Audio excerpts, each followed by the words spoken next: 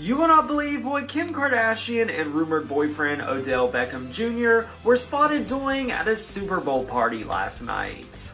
The couple have been in Vegas together this weekend, but they are still trying to maintain somewhat of a low profile.